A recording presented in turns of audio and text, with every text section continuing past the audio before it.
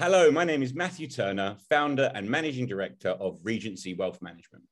Today, we launch the first in our series on successful entrepreneurs. We welcome our special guest, Joshua Turner.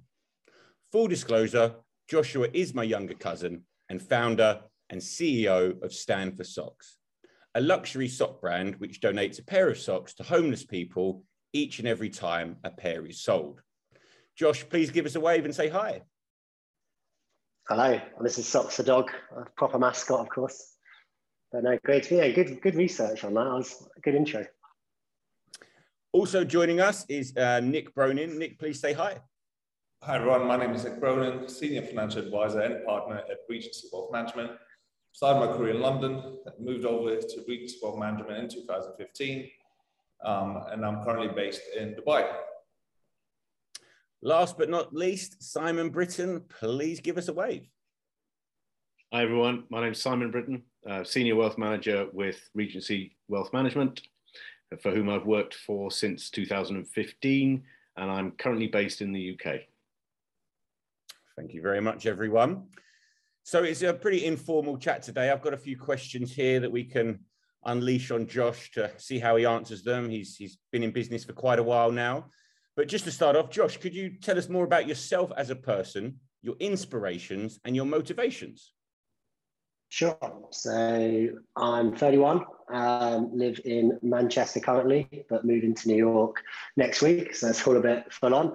And yeah, grew up in Suffolk, went to kind of one of those schools where unless you're going to be a lawyer or a banker, you know, kind of creativity and that wasn't really kind of encouraged or supported. And I have dyslexia, so kind of struggle with writing, spelling, kind of the traditional academic stuff that you're sort of graded on, but my dyslexia allows me to kind of thrive in creativity and kind of entrepreneurship, which is really good for us. So it's one of those where I kind of struggled through school and then kind of flourished when I was able to get out of that system and kind of do what I'm kind of naturally good at. And my sort of inspirations, I think kind of having dyslexia, you know, Richard Branson, funny enough, was actually an inspiration from a young age, you know, very successful entrepreneur with dyslexia, and kind of just being able to kind of do things, you know, the way I want to do them, you know, see a problem and solve it and have that freedom. It's not about money. It's not about, sorry, the dog barking. It's not about money, you know, it's not about, you know, things like that. It's more freedom of being able to create something new and bring it to kind of the world and have people buy it and use it. I love to tell the girlfriend I'm a global fashion designer because I design socks all over the world, but she disagrees with that. How is the missus? Is she looking forward to New York? Yeah. Very stressful at the moment. Been literally packing up, you know, the flats and all those big things that come with. But no, very exciting. She flies on Sunday, so yeah, and getting married this year, as you know. So yeah, a lot going on. It's all at once this year. Congratulations. So to the second question, why did you start Stand for Socks and what influenced you to have an ethical component in the business model? Yeah, so in terms of Stand for Socks, funny enough, when I left, growing up, I was always doing businesses at school. So kind of club nights, fake IDs. I left school voted the most likely to end up a millionaire or in prison. You know, neither's happened yet. But I was kind of that kid in school who was selling the candy, you know, selling the ID, selling, you know, clothing from China or headphones, whatever it was, kind of knowing what people wanted. And then I kind of successfully did a couple of club nights at school, kind of wholesale babysitting, I call it. We shut down Ipswich Town Centre, but kind of got, you know, loads of kids, they like being called kids, and 16, 17-year-olds in a venue where they couldn't, too cool to go to cinema, weren't old enough to go out drinking, 18 yet, and get them into a venue and kind of use influencer marketing and social media at the time. And it's kind of really successful. So kind of always did things to do with the age I was at, and then left university, joined an entrepreneur accelerator in London, which kind of wanted me to pitch an idea. And my idea at the time I was working at Virgin was a sort of Tinder for corporate expenses. So an app where you could scan your receipts in and your manager could swipe through them really easily. I thought just big companies, it was all clunky and technology could make it better. It was kind of one of those billion-dollar ideas that really kind of fed up and didn't really care about solving corporate finance, to be perfectly honest, and expenses. And over a beer amongst friends, I came up with the quote of, you know, imagine if socks could change the world. always liked fun, colourful socks. And 4 or 5 years later, that became a lot better idea. But everyone needs socks. If every pair could do a little bit of good, was it a crazy idea? And I needed to pitch something at the end of the year. So we pitched that. And I'll say the rest is history. It was kind of a long journey, fell into benefit system and everything else to kind of get to where we are today. It wasn't the greatest idea in the first early years.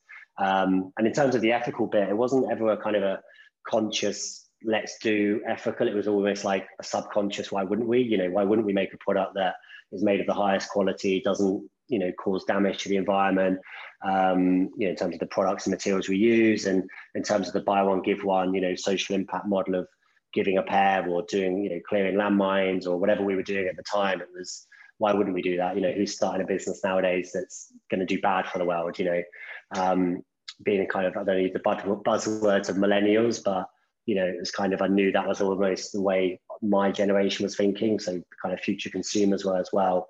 And people want to work for companies that do good, and people want to buy from companies that do good. It was, never a thought down business model. This is why we're going to do it. And it's a marketing campaign. It was just like, well, from day one, we're going to do this.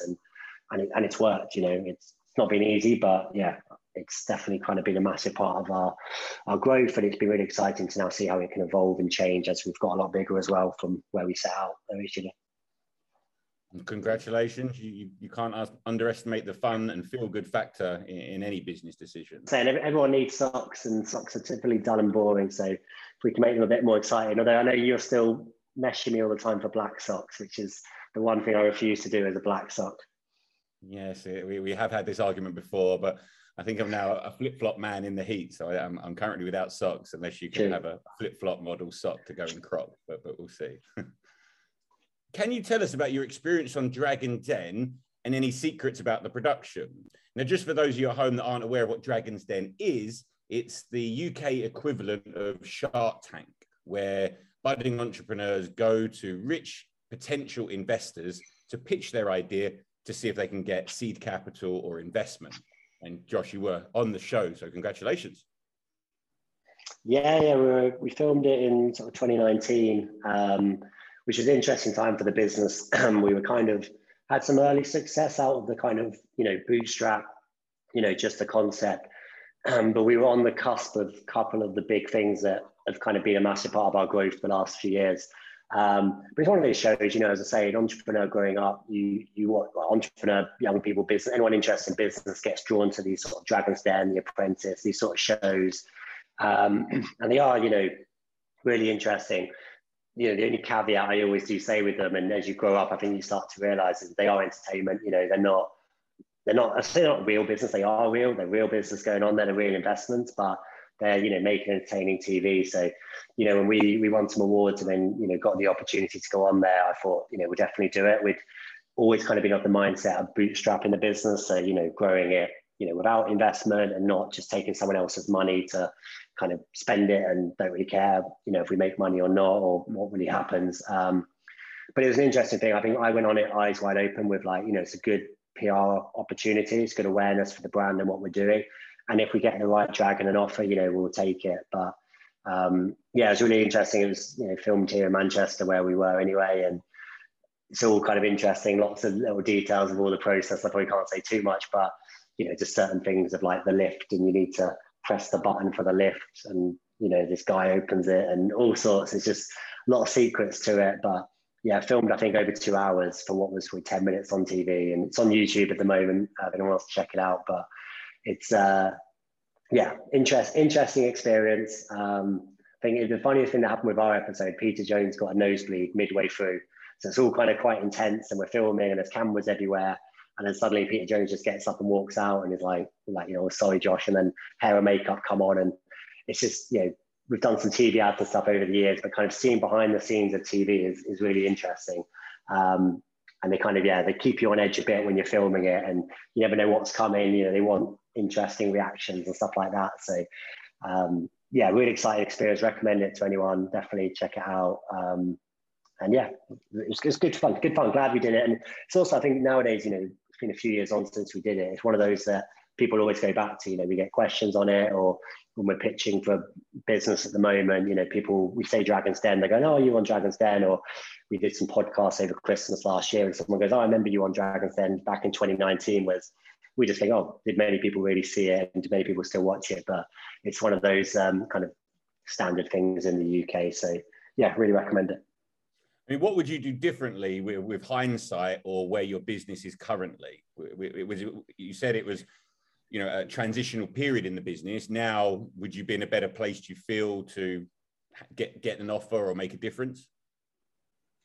Yeah, so some interesting things in the edit. We had some socks that basically, I went in with a strategy of like leaving breadcrumbs, I'd say. So I had things I wanted them to like ask me about.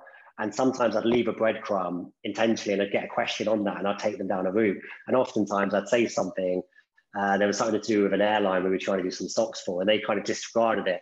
Anyway, it was a whole part of our business model of B2B, where we work with big companies, that they just completely passed by really quickly. And off camera, you kind of see it on one of the clips, you see all these socks that I wanted them to be like, ask us questions about, and then we pull out all these like socks that we were working with Google and Facebook and all these companies. And it was very early part of that business model, which they kind of disregarded quite quickly. I think in terms of doing differently, I mean, there's the classic of, I remember watching the episode being really worried, like I knew what happened, but I didn't know how it's going to be edited. And you're in control of, you go in there, the cameras are rolling the whole time, they're making entertaining TV, you've got no control over how it's edited.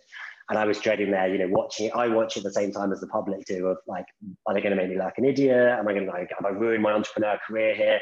And overall the edit's really good because my whole story of being dyslexic and being on benefits and homelessness and how we support that. We are a good news story. We are a good business.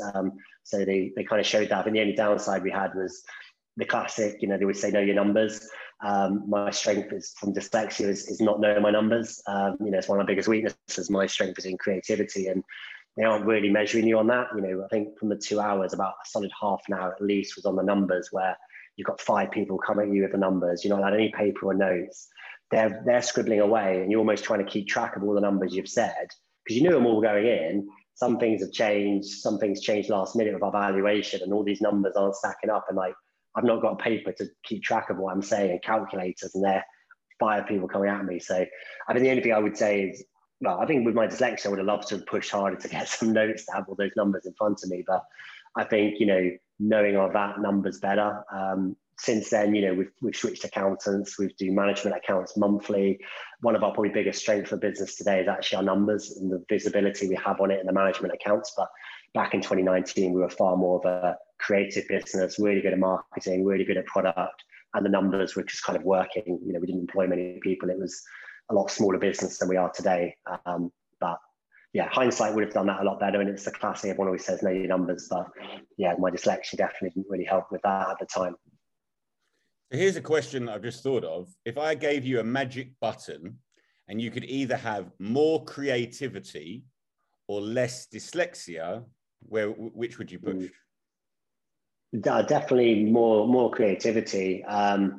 It's one of the questions we ask when we interview people now is, and it's pretty much the key question anyone interview is, what are you great at? And that's the only thing we care about. Is everyone is, although as entrepreneurs and small businesses, we do various stuff in terms of like, you've got to do a bit of everything, wear many hats. I know in the business today, coming up with designs and new product development is my strength. Writing, copy or blogs or press releases is definitely not my strength. Other people in the business we have today are really good at that, or are really analytical, really good at numbers, and can look at spreadsheets and data trends really quickly.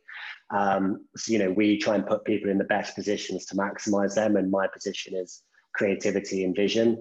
And I've got a really good mentor called Mike, who is really good at execution, operations, and detail, and he loves it, and I hate it. And so together we're kind of chalk and cheese, and I'm kind of flourishing great new ideas all the time, and he's bringing the structure and the sustainability, I'll say the stability, to kind of the both. So yeah, definitely more creativity. Dyslexia is without doubt one of my biggest strengths. I always say it's the biggest ability, not disability. Just recently it was added to LinkedIn actually, as a skill set. You can put dyslexic thinking as a skill set. not as a disability. So it's a massive shift at the moment with these sort of mental disabilities that are traditionally considered. Disabilities are definitely abilities. So massively lean into it. Nice. Well, congratulations for, it's not what happens to you, it's how you deal with it that makes you a man, I guess. This is one of my favorite quotes, so it's quite relevant here. Now, we do have a special announcement upcoming. Obviously, Regency Wealth Management are going to release an NFT. We've coined the term investment NFT to celebrate 10 years, our 10-year anniversary. So 10 years to celebrate, we will release our INFT. And part of this series documenting successful entrepreneurs is each guest will hopefully be able to add some utility to the project. So Josh, is there anything you can offer holders of the Regency INFT?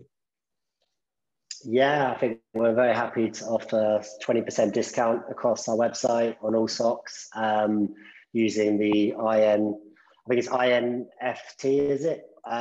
Code, but we'll check with that and put it in the notes or something. But yeah, using that, you get 20% off our website of all of our socks. I'll check our website out anyway for socks, because we've got the most comfortable socks in the world, self-proclaimed. And every pair you buy, we give a pair to someone in need, be that homeless, Ukrainian refugees. And there's all sorts of socks from Liam Gallagher to Tiger King, to Cities, to all sorts. Not got a Chelsea sock yet, Matt, but we've got quite a few football ones on there and all sorts. Nice. Well, no, thank you very much for that very generous offer. I'm now going to pass it over to Nick and Simon to give you a question, if that's okay. So, Nick, what is your question for Josh? Hi, Josh. First of all, congratulations on all the success and good luck with the move to New York. Cheers. So my question to you is, what's the hardest decision that you've ever had to make during the Stand for Socks journey?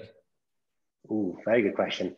I think the hardest one for us is, I'm trying to think of a specific one, but it's the saying no to things. I think as we're still a very small business and growing quickly, the opportunities are always coming along and it's trying to say no to them. So we've had opportunities for, be it collaborations or be it new products, that we just don't have capacity to take on.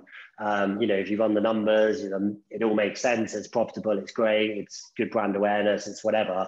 But the team's capacity, we just don't have it. And if we say yes to something, we've got to say no to other things that we're already doing. And it's definitely the hardest thing, and also the biggest challenge kind of we still have today. So I think that's probably been the hardest. Perfect. Thank you very much. Simon, your question. Well, first of all, I'd like to echo Nick and Matt's comments and add my congratulations and good luck for the move. Thank you. On the basis that it is always better to learn from other people's mistakes than make them yourself, what advice would you give to a budding entrepreneur at the beginning of their journey of setting up a company? Another very good question. I give a couple parts to it. I think initially well, two things. Initially at the start, I think it's the classic, they call it the mum test of, don't ask your mum, if your idea is good, because she's going to tell you it's good and would she pay money for it? So it's trying to launch quickly as fast as you can. And I remember we didn't launch anything on social media, anything anywhere until I had the socks in the warehouse, the first one. So we were basically quiet for like 9 months because I thought everyone's going to copy my idea and everyone's going to want to care about it. So we basically launched to Crickets back in 2015. And it took us 1 to 2 years to even learn, right, who actually is our customers and this assumption we had, does it actually work? And, our messaging back then, we were doing a lot around United Nations Global Goals, all these different socks, all these different causes. It was all very complicated.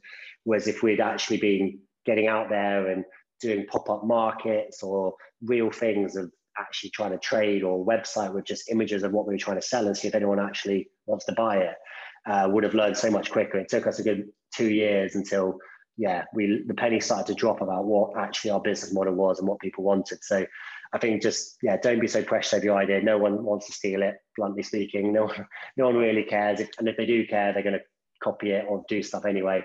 So just get out there and do it. And I think the second part of that, which leads nicely into it, is just do it. I think, I was in a corporate job and that world and kind of on that career path. And it's not been easy the last 2 or 3 years, definitely, you know, falling into the benefit system, moving back home as a 23, 24-year-old, you're single, you're not got a lot going for you, but, I was loving every kind of second of the journey and what we were doing. And, now, I'm 31, it's been an interesting sort of 6-7 years, but I'm so glad I've been on that kind of journey and just done it and taken the leap, as it were, even though I leaped and fell quite quickly and slapped myself on the pavement, as it were. But, family and support's always helped. And yeah, I've managed to kind of go on that journey and kind of get to where we are now. And hopefully the next 5-10 years are really exciting for the business and what we're doing. So yeah, just take the leap and just do it, I think, is my main advice. And it's not going to work straight away, but it will. If you keep at it, it will eventually, whatever you're doing. Great. Thank you very much. Very good advice. One more question, Josh. Why are your socks so good? Very good question. So, I mean, part of that reason is that amount of years that, we've spent on the socks. Our first socks, I'll tell you now, were not very good. I thought they were great. I thought our logo was great. And then, we launched it quite quickly. And I thought the product was great. It just basically wasn't.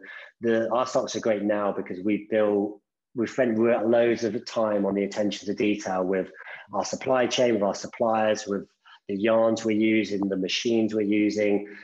Honestly, I can think back to the first times I went to a load of these sock factories and was like, basically had pictures of graffiti on walls and socks. And I was like, right, why are socks spots and stripes and plain and black socks? Why can't they be fun and colorful and graffiti and these complicated patterns? And luckily, I mean, some did laugh at me, but quite a lot of them actually gave me time to explain how sock technicians work and the machines and the yarns. And not even every year, I think every 3 or 4 months, we've made little improvements to the socks. We've learned about it. And, not a boast about it, but I think for a 31-year-old, I probably know far more about socks than most people do. But it allows us to see opportunities when it's B2B or a new materials coming about like bamboo or merino wool, and how we can utilize that from a hiking sock into an athletic sock, and how we can put a face of like Liam Gallagher into a sock. And the kind of quality and the customer service and the attention to detail. So really long-winded answer, but I think it's just that constant iteration from knowing nothing and trying to challenge the norms of socks to kind of actually becoming a bit of experts in it. And our reviews speak for themselves. We're very highly rated on Trustpilot, and we take the product very seriously because repeat purchases and customer loyalty is obviously massively important. Everyone buys socks and everyone needs socks, and we want everyone to buy every pair of socks from us because it means we can do a lot more good. And what is the future of socks? Is there any new groundbreaking that will change the game, or are we pretty set? Oh no, it's always changing. I think the biggest thing, socks have been around since the Egyptian times. So even the last 5-6 years, we're just changing it up. I think socks have gone from, like in the city and growing up, our dads would always wear ties, and suits. I think the tie has kind of died a death, as it were, in most sort of situations. And socks has kind of been that product that's been around for years and has slowly become, a fashion statement, a way to stand out and show what you stand for in our case. But what people want to wear to the gym, and like you spend a lot on trainers and you care about what you're wearing for work because it's comfort. You now care a lot more for your socks. It's not just that dull afterthought of going, oh, it's an undergarment, I need to put it on. And I'll go to the gym and I'll spend loads on my trainers, or I'll go to the office, I'll spend loads on my shoes and tie. So yeah, we've kind of looking at it that way. I think socks has just become an item that people are really invested in, and the innovation is happening in the machines and the materials, and it's a really exciting space to be in. I'm a bit of a sock geek, as you can probably tell, but I think, yeah, lots going on the next few years, really. Well, thank you very, very much. It's a great honor to have you, my cousin, as our first guest and a successful entrepreneur all in one. So thank you very much, everyone, for listening. Please like and subscribe. We will catch you on the next one. Thanks for having me.